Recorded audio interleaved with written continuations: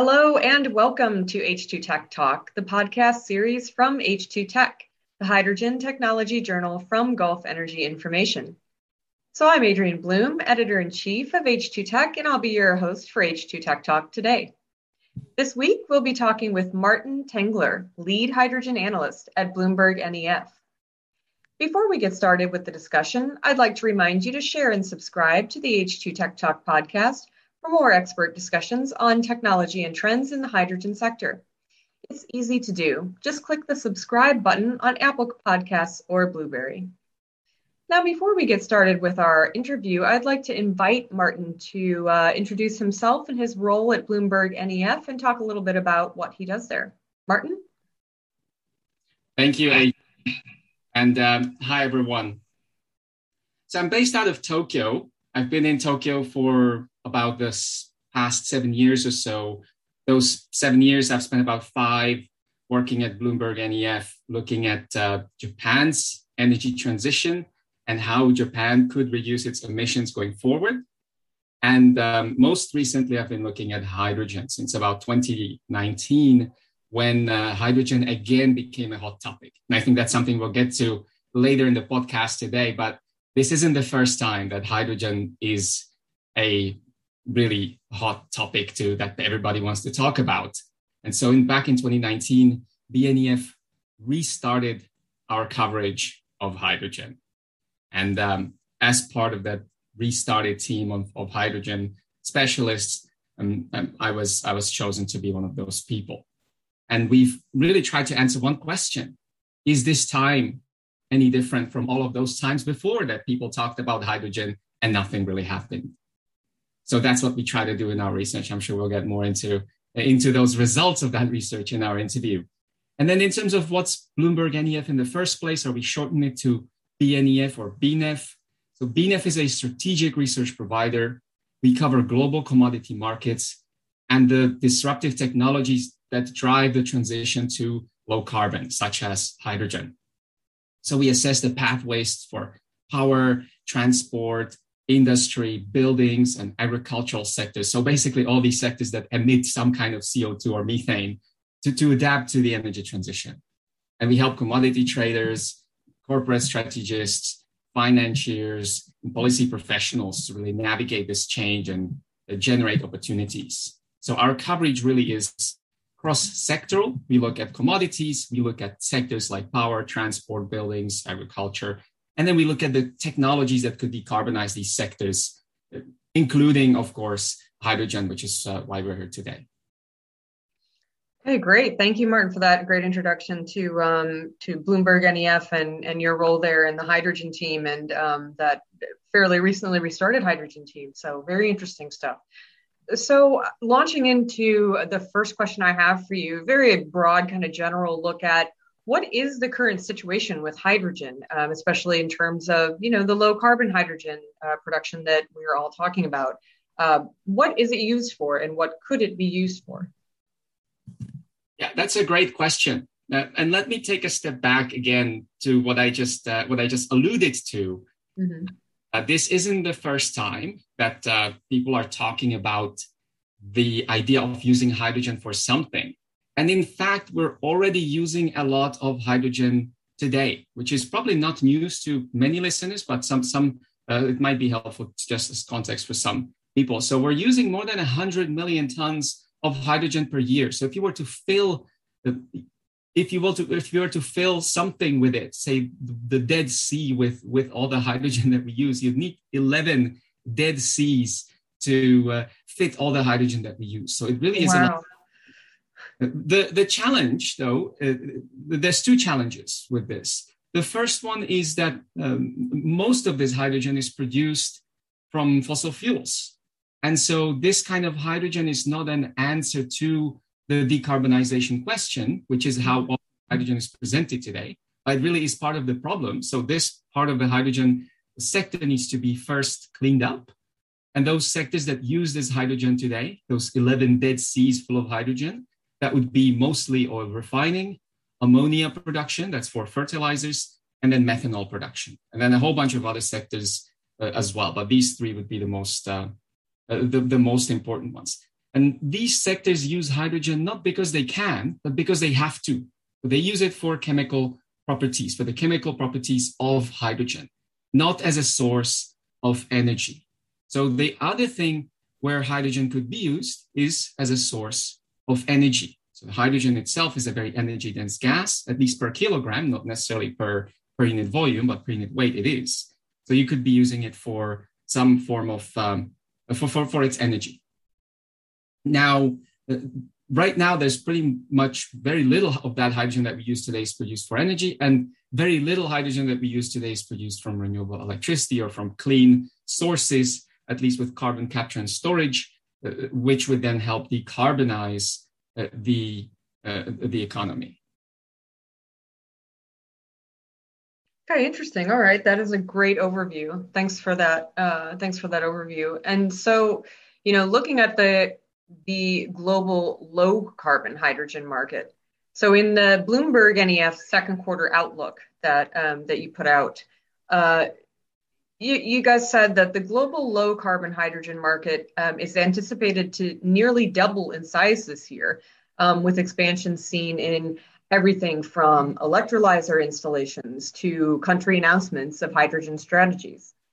So with this momentum expected to continue in the months ahead, do you see demand for low carbon hydrogen keeping up with supply increases and efforts to expand production capacity over the near term? And how will the market keep building to ensure steady growth over the next 10 to 20 years? So that's a lot of stuff to unpack. So let me try to go one by one. So I mentioned that today most of the hydrogen we produce is from fossil fuels, but the good news is we do have the technology to produce hydrogen from renewable electricity or from other clean sources, and that market is growing. And in our most recent market outlook, published about a month ago, we've put together a small forecast for where we see this market heading in the next couple of years. So just for context, the sales of electrolyzers, so electrolyzers are the devices that produce hydrogen, where they take in electricity, they pass the electricity through water, and they release hydrogen and oxygen. And they, of course, if you take the hydrogen and if the electricity used for that is clean, then you've got clean hydrogen. So the market for electrolyzers is expected to double based on our analysis this year. So last year in 2020, it was about 200 megawatts, which itself was some 60% larger than the year before that. And this year we expect 400 megawatts. So that's a double on the 200 megawatts. Next year, we're expecting 1.7 gigawatts at least, and potentially more than 2.5 gigawatts of electrolyzers to be deployed. So this market really is growing very quickly. And in short term, in terms of course, the question is, somebody's producing this hydrogen, who's going to be buying it? I think that really is a question that we should try to explore a bit more in this podcast and in discussions about hydrogen overall. And in the short term, the good news is that most of these electrolyzers that will be deployed, there's a clear off-taker, or that off-taker is the same company that's building the electrolyzer. So that's pretty simple. Mm-hmm. But the long term is really much more uncertain. So I mentioned 400 megawatts this year, more than 1.6 gigawatts, potentially up to 2.5 gigawatts next year. In the longer term, by 2030, we've counted at least 50 gigawatts of electrolyzers planned to be deployed around the world by 2030. But most of this does not have an off-taker. So for example, take Australia. So Australia, there's 5 projects in Australia planned right now, which account for about 20 gigawatts. So that's 2/5 of all of this planned capacity by 2030. It's just 5 projects in Australia. And all of them are meant for exporting hydrogen. But there are pretty much no buyers right now, very few good prospective buyers. Most of these projects in Australia, they plan to export hydrogen to countries like Japan and Korea. But Japan and Korea right now lack the incentives. They don't have any carbon pricing. They talk about hydrogen, that's true. They talk a lot about using hydrogen cars, but when push comes to shove, really they don't have these policies, or their plans don't have any teeth to actually force much hydrogen demand. And so that's going to be a challenge for a lot of these projects in the longer term. As the market grows, it's going to be to find buyers. And then there's a final part to this question, which is what you alluded to as well, is with this market expected to grow now from 400 megawatts this year, 1.6 to 2.5 gigawatts next year, potentially even more the years after that.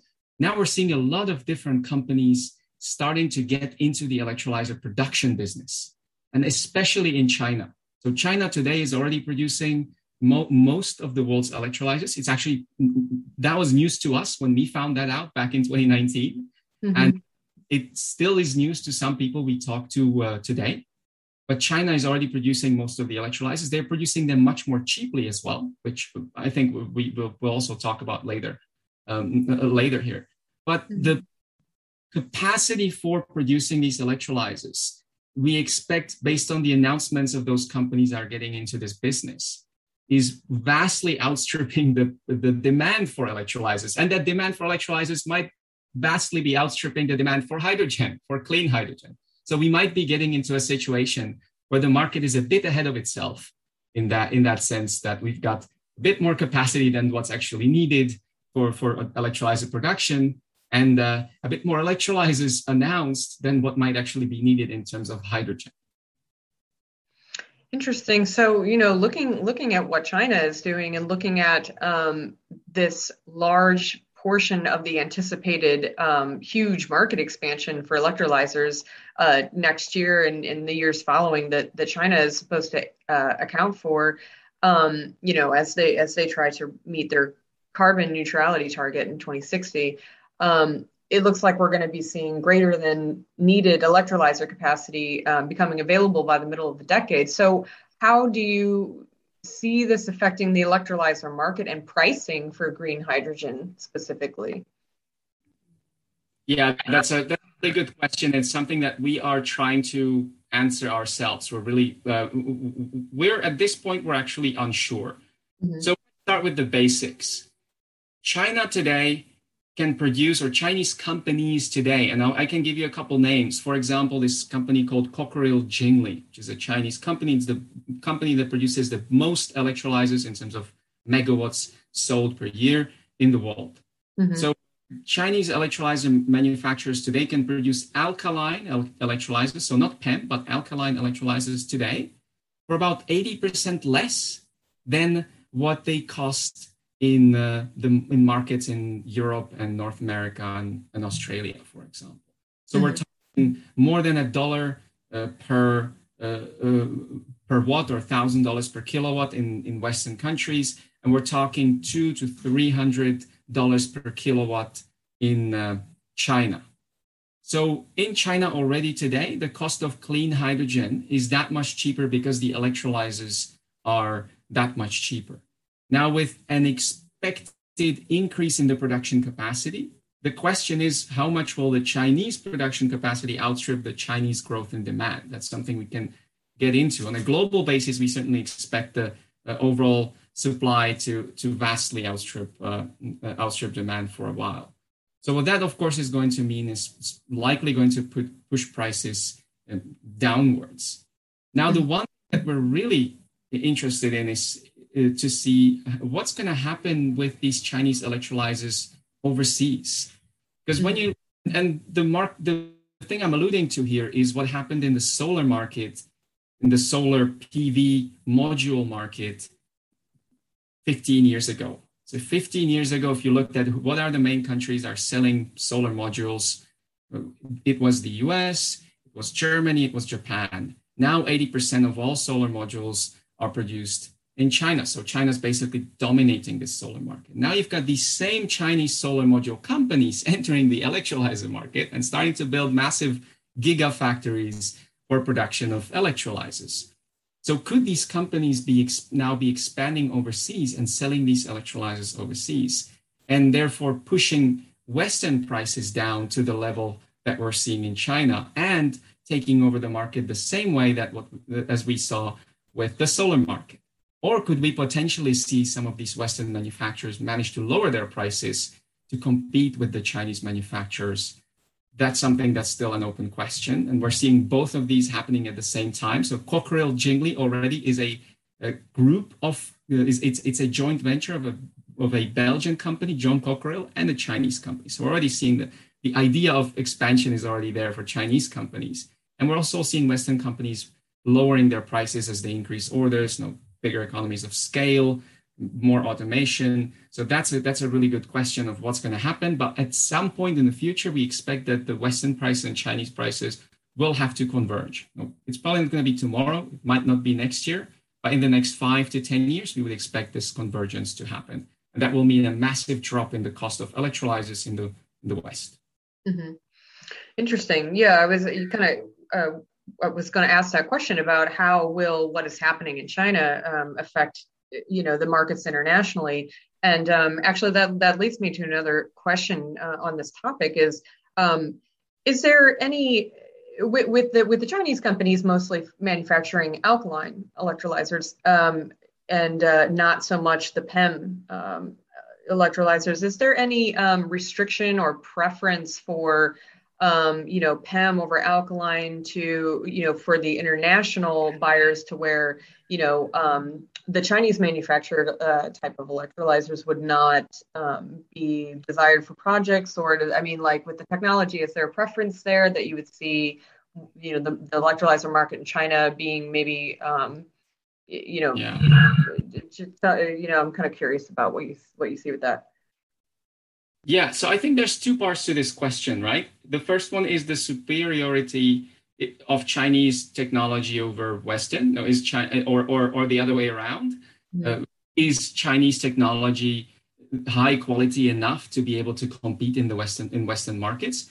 The conclusion that we've come to so far is that the quality is slightly lower, and it requires more frequent maintenance. Mm-hmm. So the downtime of the electrolyzer is a bit longer, and that means it produces hydrogen bit small, a slightly smaller proportion of the year, which leads to a slightly higher cost of hydrogen, but that's still by far more compensated by that lower cost, the lower capex of that electrolyzer itself. Right. So I think that the Chinese electrolyzer will produce a lower priced hydrogen by a long shot compared to the Western electrolyzer. Now, the question is, of course, trade barriers, etc., which that's something that, I guess we have not yet looked at in terms of our research. It's not exactly our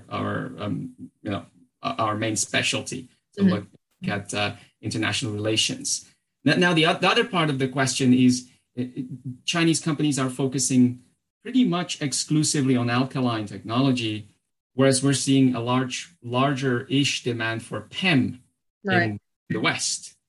And so the question is it possible that the PEM technology could overtake the alkaline technology, or is it superior? So the simple answer is today, alkaline is cheaper than PEM, even in the West, because it's an older technology. Actually, before we started producing hydrogen from fossil fuels, we were producing hydrogen using electrolysis, using alkaline electrolyzers. Mm-hmm. That alkaline technology is 100 years old, and mm-hmm. we are going back to it now. So there's nothing new really to discover there. So it's cheaper. And we expect it to keep getting cheaper, at least at the same rate as PEM. So the cost advantage will still be there for alkaline. Now, there's three things that proponents of PEM technology will typically tell you that that they say is better about PEM than about alkaline. First, they will tell you that PEM has a smaller footprint. So, per megawatt, you need less space for a PEM electrolyzer. And that's true. And that may matter for small projects, but not for large projects. And the kinds of projects that we would need in order for hydrogen to play any kind of large role in decarbonization would be, hundreds of megawatts of scale kind of projects. So that's where the benefit of having a PEM electrolyzer is pretty much negligible. The second kind of argument that PEM proponents would tell you is that PEM is more compatible with renewables in that it responds more quickly to the ups and downs of solar generation, for example, to the intermittency of renewables. Mm-hmm. That's also true, but the differences are very trivial. It's literally hundredths of a second kind of differences. And we're already seeing actually alkaline electrolyzers being used for frequency balancing services on the grid in say, Germany. So even alkaline electrolyzers can adjust their output extremely quickly. And even though it's a bit lower than PEM, it's still so fast that you can still use it for even such fine-tuned services as frequency balancing on electricity grids. And then finally, they'll tell you, PEM proponents will tell you that PEM has a lower maintenance cost. And that's true. That's non-trivial for small projects because you need to, for alkaline, you need to replace the alkaline solution or fill it in, etc. But that's also not going to make a massive material difference for large projects where you would need to have a dedicated maintenance team anyway. And so if that team has one additional task, that's really not going to increase that cost of your operations all that much. So overall, we see the alkaline technology really continuing to lead in terms of sales. So today, alkaline is about 70-80% of the market. We expect that to continue going forward. Mm-hmm. Interesting. Yeah, that was a very interesting comparison and contrast of the PEM and alkaline. And, so why do you think there is kind of this emerging preference for PEM in the West, though, as you alluded to? Well, so many of the manufacturers in the West are PEM manufacturers. Mm-hmm. That's pretty much the answer to your question. That's the reason. Okay. All right. That makes sense. All right. Interesting. All right. Very interesting. Thanks for explaining some of those technology tidbits. Very interesting stuff. So I want to move on to another topic, moving from looking at electrolyzer technology and hydrogen pricing to carbon pricing.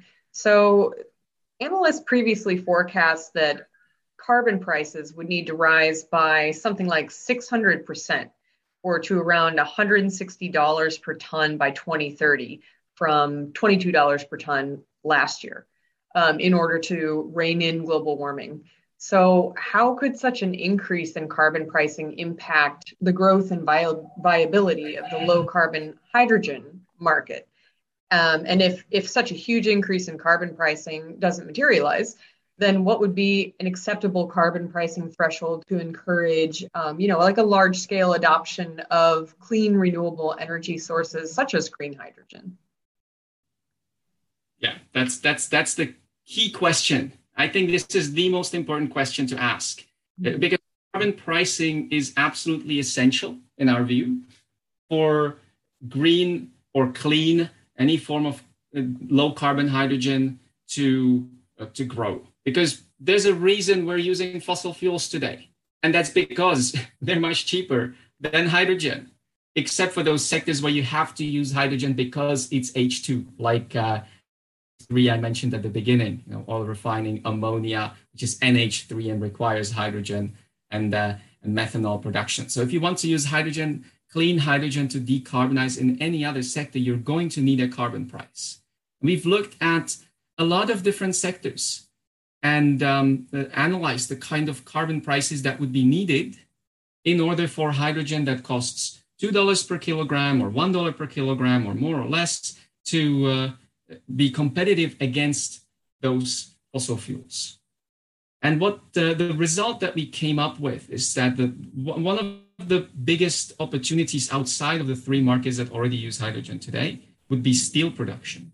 Mm-hmm. And in steel production, if you can get your hydrogen cost to be $2 per kilogram, green hydrogen cost delivered to the steel mill to be $2 per kilogram, then we would need a carbon price of about $86 to $100 per ton for hydrogen to be an option. And that assumes you're deciding between building a new facility that's running on coal versus a new facility, new steel production mill that's running on hydrogen. So that's still not at the level that would get you to replace existing coal-fueled steel mills with new hydrogen fuel steel mills. But at least it would get you to, if you were to build a new one, would get you to incentivize to build a one that runs on hydrogen.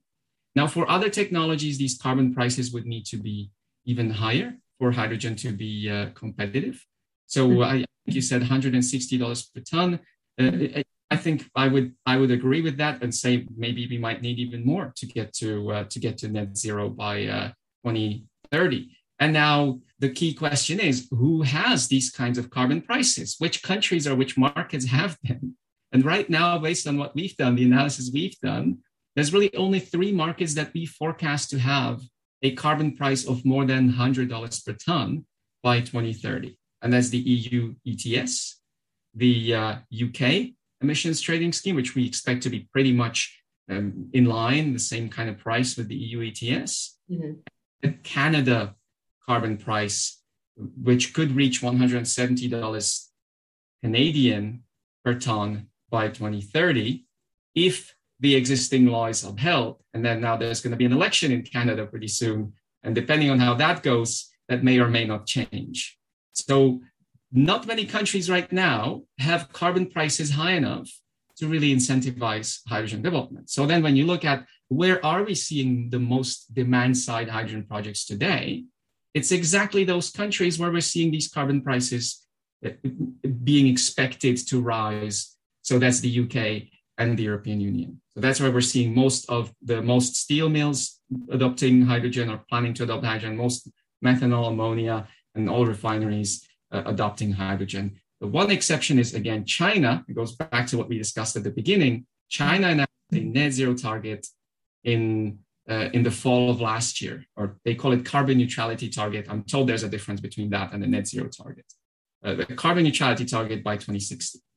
And what happened since then has really taken us by surprise, in that 6 very large Chinese companies, mostly industrial companies. So, for example, Baowu, which is the world's biggest steel maker, for example, or Sinopec, one of the biggest refiners and chemicals companies in the world, have set even stricter targets for themselves in order to comply with this target without any kind of carbon price or without any kind of hydrogen strategy in China. And they're now planning to build hundreds of megawatts of electrolyzers next year, this year, next year. So that's why that massive growth I mentioned at the beginning of the electrolyzer market. So carbon prices will probably be needed in market-based systems like Europe, like what we have in Europe and North America. In a country like China, maybe simple diktat that says we want net zero by 2060 and you guys figure out how you do it might work as well. But in most countries, we're probably going to need to see those carbon prices. Mm-hmm. Yeah, interesting. Yeah, I think it will be interesting to see how that develops, and if other countries are joining that with the higher carbon pricing, to see if we can hopefully do some work on the environmental front there. So I started this interview with a broad question about the current situation with hydrogen, and I'd like to end with kind of a broad question for you about how much demand do you see for hydrogen in the future, and what sectors? So this goes back to the question we just discussed. Whether and how we choose to decarbonize is going to determine how much clean hydrogen we're going to be using in the future. So I mentioned we're using about or just over 100 million tons, those 11 dead seas full of hydrogen today. We've put together 3 different net zero scenarios. So that's scenarios that assume we're going to get to net zero emissions globally by 2050. Now, are we going to get there? I don't know. But if we do, then we could see hydrogen demand growing as much as 11-fold compared to today by 2050 to about 1,300 million tons. And most of this hydrogen would be used in power generation, and that's seasonal balancing. So I'm not talking baseload power generation because that's just a waste of energy. But for For seasonal power generation, where you've got an excess in the summer, and then you need to fill some kind of an insufficient generation from renewables during the winter, for example. So that's where hydrogen could really play a strong role. The other big market where we expect to see hydrogen demand would be industry. In this industrial demand, half of that would be steel. So steel is absolutely massive.